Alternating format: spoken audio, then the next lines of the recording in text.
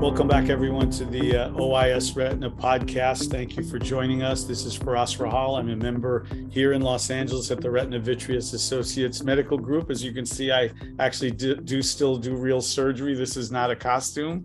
And I'm also a general partner in Excite Ventures, which is centered in New York City. I'm delighted today to have as my guest a friend, and a lot of the people that come on the broadcast are my friends. This is no exception. Anthony Wallace, who's Vice President and General Manager, U.S. Surgical at Bausch Lomb, a position he's had for the last few years. We'll hear more about that. Anthony's a longtime friend from being in the business of ophthalmology for a long time before that. Welcome, Anthony. Thank you for joining us. Well, thank you, Firas, and thank you for having me. It's a pleasure to be here and looking forward to our discussion. Great. I'm going to want to start by going through a little bit of your personal history. You can tell us a little bit about how you came to this point in your career. You're in an important position in a very important company in our space. There's not that many ophthalmology companies, and BNL is one of the ones with a legendary name. And now you're there and have been in other companies too. We'll hear about that. But first, your background. You have both a bachelor's and a master's degree, an MBA, and you did practice this. I didn't know. I knew you had the degrees because I can read the bio, but you did practice actual accounting, which is your technical skill background. Is that right? That is correct. Yeah. So very early on in my career, in fact, right out of undergrad. So I've, I'll start off by just saying, I feel extremely grateful for the opportunity to work in this industry, and specifically in ophthalmology. It is a true privilege to be working with you and your peers and what we do every day. My career didn't start this way, right? I've spent the last 27 years in healthcare and primarily in pharmaceuticals. But I did start practicing accounting, and I worked in corporate audit and public accounting, and spent a few years doing that. And it was a great foundation really for the rest of my career. But it certainly, I was missing something. I was missing that connection to what I was doing, that passion. And it just so happened right around the same time. And I was 24 years old and I knew nothing. But I did know that I was missing that connection with my work. And fortunately, I have a mentor in my life, my uncle, who is, just truly someone who I hold in the highest level of respect, someone that I've always looked to for advice. He did work in the pharmaceutical and the healthcare industry. He worked in all different functional areas, including product management. And that's really when I started talking with him. And I saw the passion that he had for what he did. And he was at the time working on pediatric vaccines. And it was just really interesting. And I saw the impact that he was making and the work that he was doing. I also had a few friends that worked in the pharma industry, and I saw how passionate they were about what they did. And I really wanted to be part of that. It was something I felt like I was missing. So I made the move. I actually joined Merck & Company, and I never looked back. I've had an opportunity to work across multiple functional areas. A lot around commercials, so sales, marketing, leadership, supply chain operations. But it's been a really rewarding career, both professionally and personally. And I've never looked back. It's truly a great career. I still love coming to work every day and do my part to make an impact. So it's obvious you love coming to work every day. It's the person you are. Everyone who knows you knows the kind of positive energy you exude. That's obvious. So in those early years, you went towards biomedical career volitionally. It wasn't like happenstance. You saw it as an area you wanted to pursue and left your sort of career in accounting at that moment as a choice to go into the medical space. I did. I really, again, being fairly young, and you go to school for something, and I didn't fully understand what it would turn out to be, but it was great experience. It just wasn't something that I was, passionate about and connected to. And I saw that in other people that were working in the industry, and I really wanted to be part of that. Well, I mentioned this to you before as an aside, before I get to the next question. With all due respect to my friends who are in finance and study fin in college, undergrad and grad, I always felt the accountants were the ones who understood business more than anyone. And without kidding, and my father was an accountant, my late father, they really understand business, the mechanisms, the truth behind all the show that we create in business. The truth is always in the accountant's books. And that must help you in every pursuit you're doing in business, though, doesn't it? It's a good foundation, right?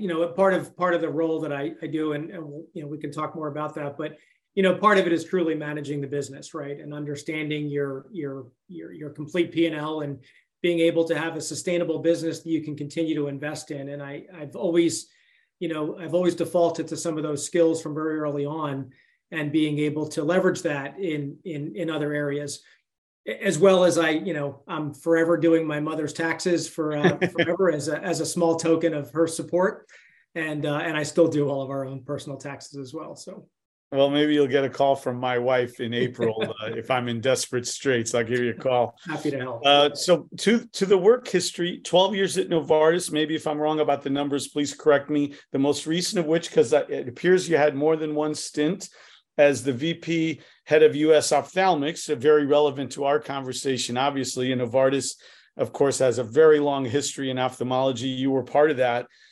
Sounds like you would have been there during the Beovu experience. That's important to the retina audience. I don't want to bring up a sore subject, but that is a highly efficacious drug. I still have patients on it. Just so to be clear here, it's as good at drying the macula as anything we've ever used. Obviously, there were some issues, and maybe you can speak to that. What do you take away from your time at Novartis in total, and anything specific about that experience that you take away some lessons that might help you later? No, yeah, thanks for the question. I mean, look, I had a great career at Novartis, and I absolutely loved every bit of experience there, even through the Beovu experience.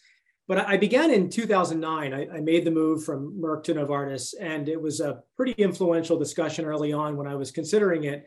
I had a discussion with Vasculitis, who's now the CEO, and he was leading the U.S. business in vaccines. And I came over to really help build that vaccine business. And, he had such a great vision for public health and where we were going with this meningococcal vaccine and these new universal flu vaccines and cell culture flu vaccines. It was really exciting, and I wanted to be part of that. And I did make the move, and we had a great run at vaccines. And then I had the chance to move into acute care on the hospital side, and really had a chance to be part of the surgical environment. And then that led me ultimately to my ophthalmology side, which was the last area that I worked in. Regarding the experience with Beovu, I think you mentioned it and you nailed it. This was such an incredible drug with incredible promise for patients, right? This, immediately had uptake by the retina community, including yourself and others. It was working extremely well. It was drying the macula like nothing we've ever seen before. Patients were going multiple months between injections, so it was really good on the patient experience. And it went gangbusters, right? I mean, before we knew it, there were 30,000 patients on Beovu, and I think when you start putting it in that size of the population, the more rare adverse events, that's when you really learn about some of those. And with a simple 1,000 patients in Hawk and Harrier, you don't always have the chance to see those, one in 10,000 type events. But we did see a clustering that got reported, we disclosed all of this, a clustering of retinal vasculitis events, 8 events at the time. And I will tell you, I am so proud of the way that Novartis handled the situation, including all of my peers and the support that they gave me and my peers in backing up everything. I think the most important part is you communicate, right? And they did that immediately. They communicated with the medical community. They used stage time at the Macula Society meeting to go through the 8 cases. And I think what was really important is they didn't claim they knew what was going on. We said, we're seeing this. These are reported cases. We haven't seen this before. And we want to make you all aware of it, if nothing else, to make you vigilant and to help you have better discussions with your patients. And in parallel, we compiled a committee of folks, both internal and external experts, clinicians, scientists, chemistry folks, to really look at, is there a serology issue? All of these components were put together to try to get answers as soon as possible.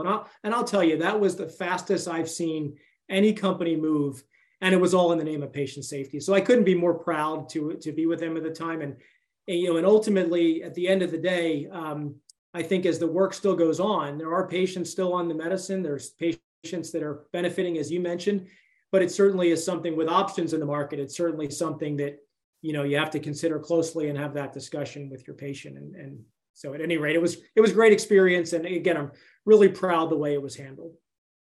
I couldn't agree more. And I'm happy you brought that part of it up. And obviously your transparency here is always refreshing, but the company, I'm going to reiterate what you just said. As a retina doctor, I was really impressed how quickly the information was disseminated, how honestly it was disseminated with a great deal of transparency. We were given all kinds of opportunities to call, ask questions, find out more.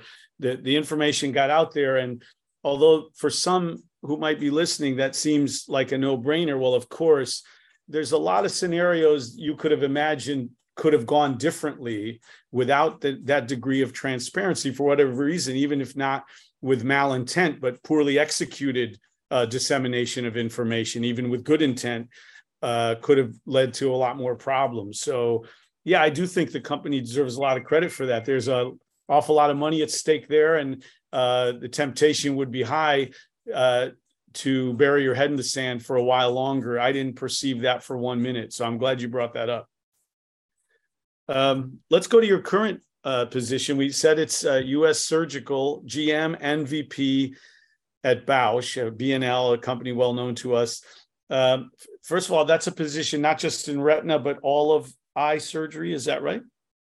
That is correct. So we work in the retina side, we work on the cataract side, as well as refractive.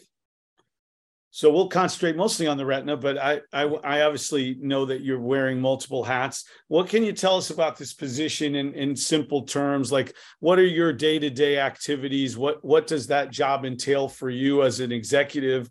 And with what other directors or staff do you interact with on a common day-to-day basis, or clients? Yeah, so we have 4 divisions at Bausch Lomb, and we have the surgical division. We have a consumer division, a pharmaceutical division, and a vision care division of the company. And we work very collaboratively together. So we try to show up as one company, even though in some cases we have different HCPs that we work with. We try to be fully collaborative, fully integrated as an eye care company. My responsibilities are really essentially around all aspects of the surgical business: the long-term strategy planning, the short-term execution, the portfolio planning, the research and development alignment. There's acquisitions where we have gaps in the portfolio. We look to fill those gaps. There's pricing and contracting. There's traditional sales and marketing, operations, supply chain, and I really have the privilege to work with some very talented people that lead these functional areas. And they at the end of the day, they work together. They're very focused on the patient outcomes. They're very focused on the surgeon and helping you to treat your patients. But we commercialize equipment. I think you're familiar with the Stellaris Elite. We have femtosecond lasers. We have excimer lasers. We have surgical instrumentation. We have viscoelastics. We have IOLs like Invista, and also our newly acquired Apthera IC8. So we really have a chance to serve a lot of customers, a lot of patients in the broad portfolio that we have. And of course, I'm ultimately accountable for delivering on the financial targets. We are a public company, and that accountability falls on me. But one thing I'll share with you that I'm really proud of, one thing that we do is we measure our success in the number of patients that we reach. So, you have all these financial targets and you have EBITDA and everything else, but truly what makes an impact with all of us is the number of patients we reached. Last year alone, we reached over 2 million patients in the US with some sort of B&L product in the surgical setting. And our goal over the next 5 years, as we build our strategy, our goal is to double that number by 2027. So to reach more than 4 million patients with a B&L product in surgery by the end of 2027. So it's an aspirational goal. We believe it's the right North Star to achieve, and we're very focused on doing that. That's great to hear.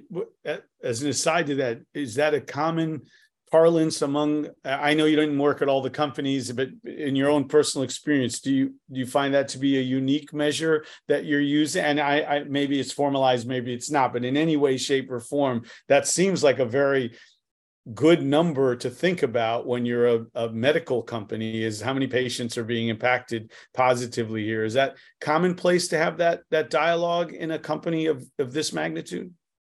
I think there's some companies that do have that North Star or some level of patient experience. The one thing I've learned through the years is that the financial targets, again, the EBITDA, you're looking at your core operating margin, your revenue, your gross to nets, all of these things are important, right? You have to run a healthy business so you can continue to serve patients. But at the end of the day, truly motivated people don't get behind numbers, right? They get behind what they're doing and they see the value in what they're doing. They're passionate about what they're doing. And I think everyone can align to, we need to reach more patients. We believe in what we sell and what we have. And in doing so, we want more patients to benefit from that. So I have a hope that many companies have that kind of North Star in mind, but I've seen it in some areas, but not in all. So I think you're accurate. I caught in your description that one of the duties and responsibilities was, and I'll use my terminology here so as not to misquote you, essentially identify gap areas in surgical tools or areas of need. How do you approach that part formally? That intrigues me as a surgeon. Obviously, there's some interplay with us, and that's great.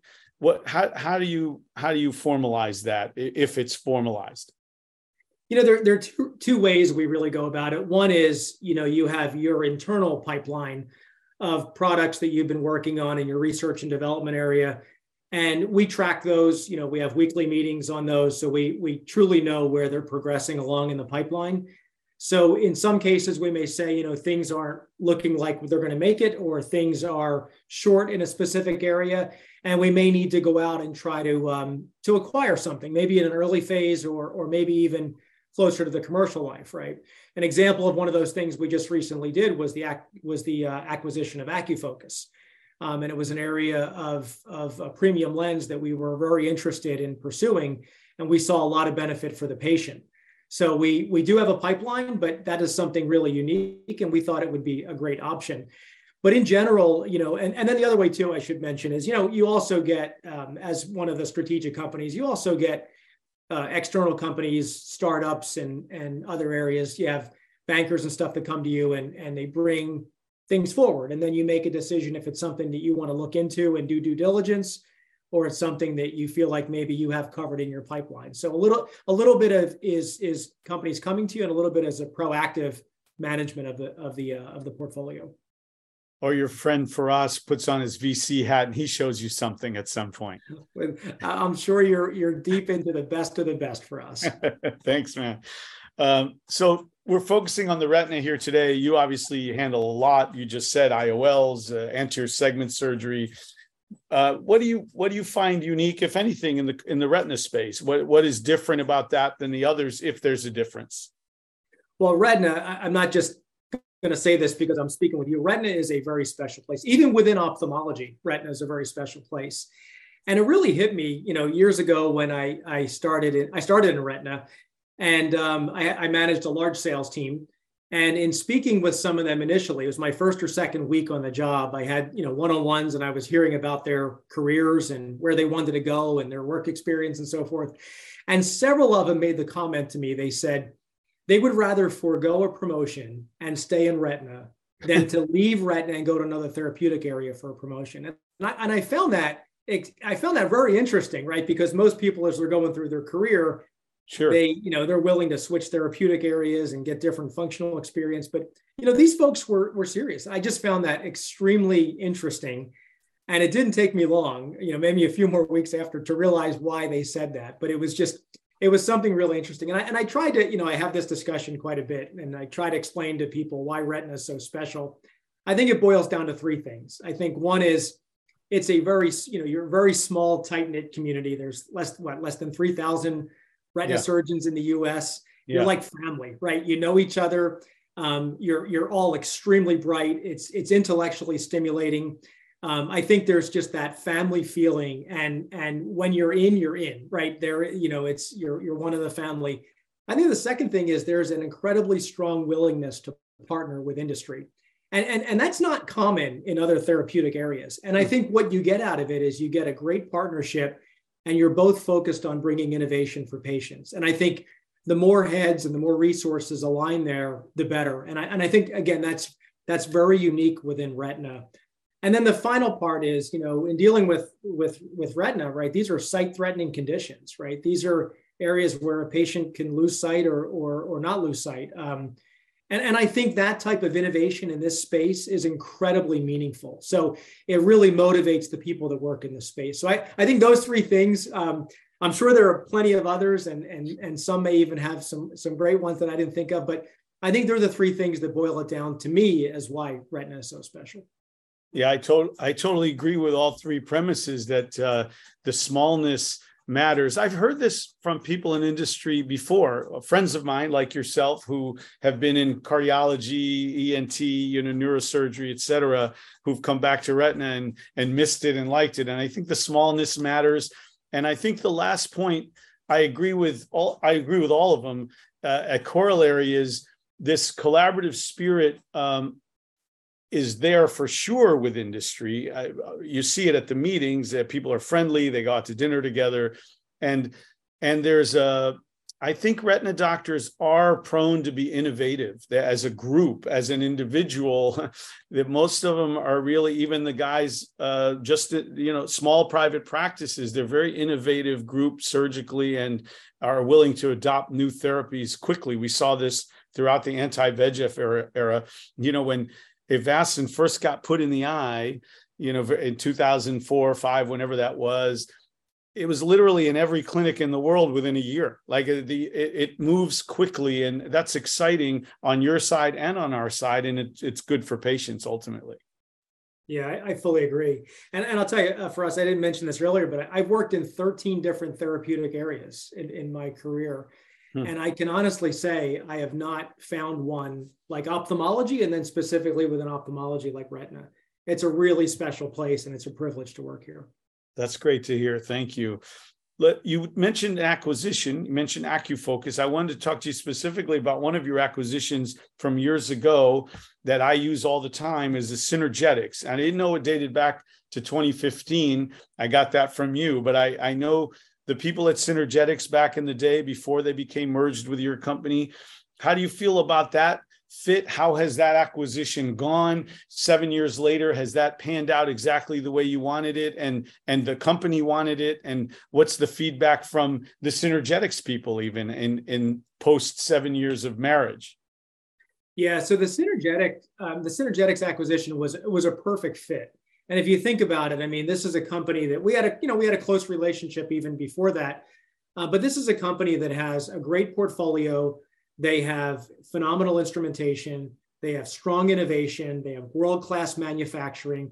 They're even located in St. Louis, not too far from our other marketing and operations and manufacturing areas. But in general, I think over the years, B&L has had great equipment, right? But they were missing some of the pieces and the parts. And I think the acquisition of Synergetics, it was a fit like a perfect glove. And it still today, continues to innovate and continues to bring things to market. It's just a great partnership. And I haven't talked to too many of their folks. I did when I first joined. I did spend some time talking to the folks on the floor that were, staring through oculars for 8 hours a day and making equipment and instruments. And I was really amazed at their level of engagement. And their level of, and I asked them, I said, why are you excited about coming to work every day? And they said, we're making equipment that saves patient sight. And when you talk about someone on the shop floor that's coming in hourly, right, working, staring through oculars, making an instrument, that's truly inspiring to me, right, at all levels. So I think they are very passionate about what they do. I think they like the acquisition, being part of a bigger company, and it's been a perfect fit. They've been super innovative throughout the years for sure. And I've been using their tools for decades now, dating back well before that acquisition period. But I do think when bigger companies acquire these elite instrument, smaller companies, everyone gets better. I think the same thing, occurred with the forceps from Grease Hopper when Alcon partnered with Grease Hopper on that. Grease Hopper was already phenomenally good at building these great forceps and so forth.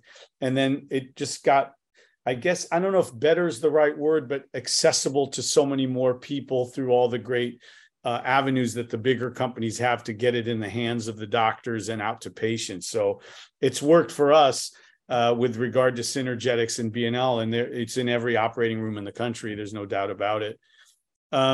What about some of your stuff? I'm going to give you a chance to talk about your guys' devices, and we're in retina. So the Stellaris Elite, it's been around a while now. You guys have been improving upon it rapidly in recent years. What do you consider some of the unique features? What are the feedback you're getting? What are areas you're still trying to work on? Yeah, no, thanks for the question. And you know, you really have some great options out there. I mean, that's the benefit of this space with the innovation is you do have great things. A lot of times physician preference, surgeon preference, you know, really draws what equipment they want to use. And specifically about Stellaris, I mean, some of the really good feedback that we get is one is the obvious, right? It's one piece of equipment that has both retina and cataract capabilities. So where you have some space issues, you know, some of the smaller surgery centers, or even outlay of capital kind of challenges, you get the best of both worlds. So you have one piece of equipment that can do both. It's upgradable, so you know it stands the test of time. And it's extremely durable. Some of the other feedback that we get that's really positive is we use a little bit different. We use vacuum-based phacoemulsification platform, and adaptive fluidics, and essentially what this does is it combines precise aspiration control with that predictive and proactive infusion management, and ultimately creates that stable chamber, right? That stable surgical environment. On the cataract side, I think, you know, we refer to this the Attune Energy management system, and it uses really efficient emulsification, and it complements the adaptive fluidics and really gives you very low energy when you're inside that capsular bag. And that lens removal becomes much more stable. And then the other part I'll just say is, you know, on the retina side, we try to have a lot of offerings for you and your peers, right? So we offer a variety of vit cutters and a portfolio of high-performing laser probes, numerous endo-illuminators and chandeliers, and really try to build around the portfolio to give you options. Yeah, a lot of options matter. We're such a finicky bunch, and you're right. Everybody has their own little preferences, and there's so many good tools, but they're constantly improving. I've been at this a long time, and the quality of retinal surgical tools today compared to 20 years ago, never mind 25, is insane. The tools are so much better, and I try to impress that upon my fellows. I think they probably ignore those comments like, well, whatever, dinosaur, you know, what are you comparing to the stagecoach era? But you know this because you've been in the business a while. The tools are just so much greater now. There's a couple of unique features of the Stellaris, and I'm not as familiar with these. That's why I want to know about it. But well, one I am familiar with, but I'm not as familiar with the hypersonic vitrectomy, which I think it's called Vitesse. Briefly, what can you tell us about that? What's the goal there? Using ultrasound, obviously, to apply to vitreoretinal surgery. Yeah, so the promise of hypersonic vitrectomy is really three. You know, it's removal of vitreous, removal of silicone oil, removal of lens fragments in one device. So you limit the number of instruments used in a procedure and the number of instrument exchanges. There's another side benefit too. Vitesse doesn't use compressed nitrogen. So the portability of being able to use it more widely outside of the traditional surgery centers, you know, could be a benefit down the road. But essentially, it's really, you know, being more efficient. And what your peers are telling us from Vitesse is that it performs extremely well in core vitreous, silicone oil removal, and lens fragments. But some of the areas we continue to work on and develop, and this is a work in progress, right? But some of the areas we're working on is that removal of the dense fibrotic vitreous found on the periphery, as well as membrane removal. So we do have a revised version that has a new port design as well as a different stroke length. And we're working very closely with a small group of your peers to gain experience and feedback on that technology. We're just trying to build it to maximal performance. You know, with Vitesse, it's not about revenue. It's about, you know, learning and innovating and bringing incremental benefit to something that, you know, maybe doesn't exist today. And we're willing to invest the time and the resources to really get it right. So that's where we are with Vitesse. Well, that's why it's important that the big companies continue to exist the way they do. A very small company it's almost impossible to invest resources, capital, and time into something that can't be revenue generating for a long time necessarily, because they just don't have the longevity resources for that degree of longevity. So good for you, you're doing it. I've always thought ultrasound could have more of a role in vitreoretinal surgery. They obviously revolutionized cataract surgery with ultrasound, and there's no reason to think that physical force, that technology can't be applied in the vitreous. I'm excited to see where you guys go with that. And I've talked to some of the experts on it in the past. The science of it eludes me a little bit, but I get the concept. What about the biblade? What is that exactly? What can you tell our listeners about what the biblade is? Yeah, so this is a big advancement as well, right, in cutting vitreous. So the dual biblades were fairly advanced. As you know, they're 2 cuts per cycle, so they cut both edges of the blade up and down. The innovation is really incredible. Our Stellaris platform uses the 15,000 cuts per minute, and we do have it available. We have three ranges of it. We have 23, 25, and 27 gauge, and we're now testing the 25,000 cuts per minute, and we're hearing really positive feedback on it. So we're hopeful to bring more information to that pretty soon. And this is part of the Stellaris Elite unit now, or is this something for later? So the 15,000 cuts per minute in 23, 25, and 27, that's all part of the Stellaris right now. And you can also get Vitesse. Vitesse is available in 23 and 25 gauge. They are different packs, but they're both available to use with Stellaris now. Okay, cool. And the 25,000, that's in the research protocol right now. Yeah, it's being tested right now. And the goal, and one of the beauties going back to Stellaris, is it's upgradable. So as we are able to get new technology out to market, you don't have to swap out your machine. The machine has a lot of years ahead of it, and we continue to put new technology in there. But we'll keep you posted on it. It's being tested now, and I saw it in action myself just about a month ago, and it was really impressive. Hopefully not inside your eye, but as an observer. Not my eye, but a pig's eye was very very helpful. Cool.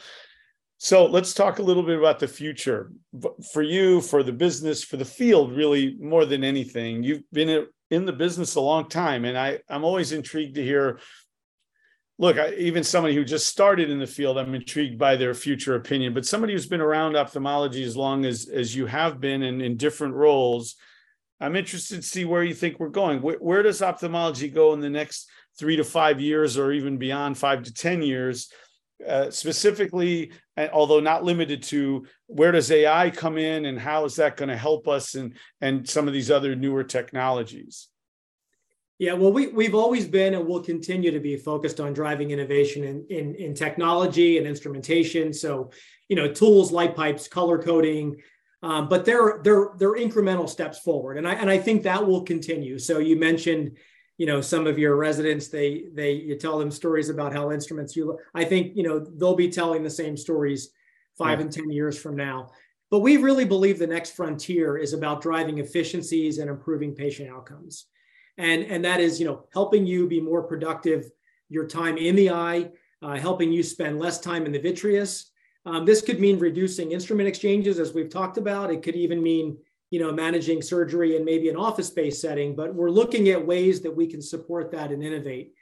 But in addition to the efficiencies and the outcomes, right, I don't think we can ignore some of the macro trends that healthcare policy and access are coming our way, right? And I truly believe that all three of these can coexist. In fact, I think they can be accelerated. That's efficiency, outcomes, and access.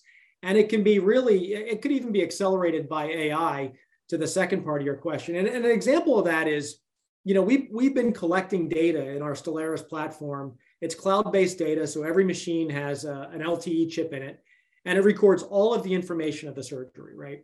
We've been doing that since 2018. And one of the areas that your peers, love about it is you can go on any other machine, and we can download your settings, anywhere else in the world. So there's some really cool technology there, but that's just the tip of the iceberg. Being able to have, information on surgical procedures, what works well in certain patients, what doesn't work well, having some times and outcomes based on instrumentation and tools. All of this stuff will help us make better decisions over time. It'll help us bring better innovation to you, and it could help you potentially have better outcomes with patients. And I think payers are willing to pay for that, right? I mean, right now, it's a one size fits all. And I think payers continue to challenge reimbursement. But if the cost benefit ratio is there and there's data and AI to support, certain patient types for certain procedures, or on the pharmaceutical side, certain medications, I think the payers are willing to pay. They'll reward better outcomes. I think patients get better outcomes. You become more efficient in your processes, and ultimately it saves the healthcare system money. I think it's a win-win. You touched on a couple of things in there I want to explore a little bit more. One that is particularly of interest to me regarding the office-based surgery. And I'm not asking either of us to look in the crystal ball, but some 20 plus years ago, your friend and mine, Paul Glebe, and I helped put it together an OR in Central California with one of the first, or the early MIVS 25 gauge sutureless surgery. It was a big deal. This was very early in the 2000s, so probably right around 21 years ago.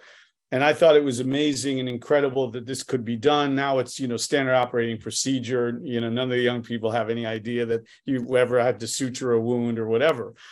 But at that time, Dr. Dewan, Eugene Dewan, and my good friend Mark Humayun, I think they had some notion about that ultimately being able to translate into office-based vitrectomy. And I was kind of excited by that then, and still, I think I have interest in it as a surgeon now, but it hasn't really gone there yet. What are your thoughts on this? You mentioned it briefly. Is this just not doable? Is it not a reality because of regulatory issues, or is it a reality because the finances will drive it? What do you think? Well, I think it may take a while, but I think it's coming. And currently about 2.5% of all cataract surgeries are done in the office-based setting, right? So we know, at least on the anterior side, we know that it can be done. And I think the uptake will slowly grow. We're not seeing this yet in retina, as you mentioned, but there was a push over the last year to have reimbursement consistent with surgery center reimbursement. And unfortunately, that legislation didn't pass. But I do think over time it will. And I think there's two main reasons that it will and it should pass to move in this direction. First, I have this belief that it's more convenient and it provides a better patient experience. So, when you think about what a patient's going through, their emotional state as they've been told they have to have this surgery, they're very comfortable coming to your office, right? They know you, they know your staff, they know where to park, they know how to get there, they know the traffic patterns. And there's just a lot of comfort in you and your staff and the surroundings. And for a time frame where there's a lot of discomfort in their understanding, they sometimes need that. And I think a more comfortable patient potentially could even lead to better patient outcomes. So I think there's a level there that's around the patient experience that's important to consider. I think the second part is around reimbursement, and I think you touched on this. As this continues to be a challenge, and I think we all believe that reimbursement for Medicare, it continues to go down, right, not up. I think we need to find ways to be more efficient. And doing these procedures in the hospitals is expensive. Doing them in surgery centers is also expensive. If there's an ability to do this in the office more efficiently, and I think about, let's say you have surgery in the morning, and then you got to drive, you got to sit in traffic, you got to get back to your office for afternoon clinic. If you could really, minimize that downtime and be able to be more efficient in your office, it'll make you better. You can see more patients, right? You can actually be more effective. You don't have that drive time. You don't have all the extra distraction. And I think, eventually those efficiencies will come to fruition. And of course, you need the right legislation to pass. You need the right equipment in the office-based procedures. But I do think it'll take some time, but I do see it coming. I do too. And everything you said about efficiency for the doctor and quality care and comfort, both psychological and otherwise, for the patient are spot on. There's no question that that's a very stressful day or 2 days for the patient. And if it were to be done in my office where they've come already 8 times, and exactly as you said, and Plus, the delivery of healthcare just has to get more efficient anyway. And if you have somebody who could be injecting many eyes and doing 2 more vitrectomies during that 2-hour span between getting to the office and plugging in and changing into scrubs, et cetera, and that's a big gain for the health system. And all these are people who can provide a lot of care to a lot of people, and we need to spend their time doing that. I agree. I think it will come. I don't see why it wouldn't. The last part of this is the healthcare policy part. It relates a little bit to the reimbursement question we just talked about, maybe other regulatory matters. I'd be interested in your concepts about that. And specifically recently with the Inflation Reduction Act, how does this, and I'm sure there's a lot of answers to this question, but briefly, how does this impact us in the near and long term in terms of drug and product development and or these growing efficiencies like office-based surgery, for example? Yeah, well, there's a lot to unpack in that question. Yeah, I know. An entire day, but let me start off with this. There's so many things I'm proud of in this industry, and then there's a few things I'm not proud of, right? And one is where the healthcare landscape has gone. We've essentially created this high cost, low access environment, and it just unfortunately doesn't benefit the patient well. But I think we have to understand kind of some of the recent policy, right? And so I think we start with the Affordable Care Act, right? So you look at some of and by the way, there were some great benefits of the Affordable Care Act, right? Including the removal of pre-existing conditions where you had coverage denial. So I think there was some great progress made there. But unfortunately, there were some unintended consequences of some of that policy. One was the Medicaid rebate went from 15.1 to 23.1%. The 340B contract pharmacies went out of control, right? Essentially, it's kind of Medicaid pricing for all. I mean, if you look at your Medicaid population in a therapeutic area, it's usually single digits, high single digits. It's 4 to 5 times that when you look at your segment of business on the 340B side. So there's something wrong there. It's completely out of whack. And then the rebates, including the drug user fee, continue to go up. So what happened is, you saw, for example, pre-ACA, you saw $1 of revenue for a drug is now post-ACA is like 80 cents or 75 cents. So, there's one of 2 ways to handle that. One way is you reset expectations. Not many business leaders keep all their limbs intact when you do that. So the other way is that you raise price. And I think what we've seen is significant price increases just to keep up with the pace of some of these policy impacts. And unfortunately, most of it is going to intermediaries and not to the patient. I think all of us would be perfectly fine if this was being truly passed on to the patient, but it's not. So then you fast forward to we refer to it as the IRA, the Inflation Reduction Act. And again, I think I'll start off with the way I did with ACA. There's a lot of really good things in the Inflation Reduction Act. One of them, for example, is your insulins, right? Your cap on insulin. So I do think, you're going to have more patient compliance, better long-term outcomes if patients can afford their insulin. So I think that's a great option. But one of the unintended consequences, I think, on and there's 9 steps to, pharma pricing on there. One of them is the duration of which when Medicare is going to start negotiating on drug pricing. And that that negotiation occurs at year 9. So they're starting off with, a handful of drugs that'll eventually go to another 15 and then 40. And eventually, I'm assuming that all drugs will be part of the negotiations. But usually you had a full patent life of a product to really return your lifetime, kind of investment on that product.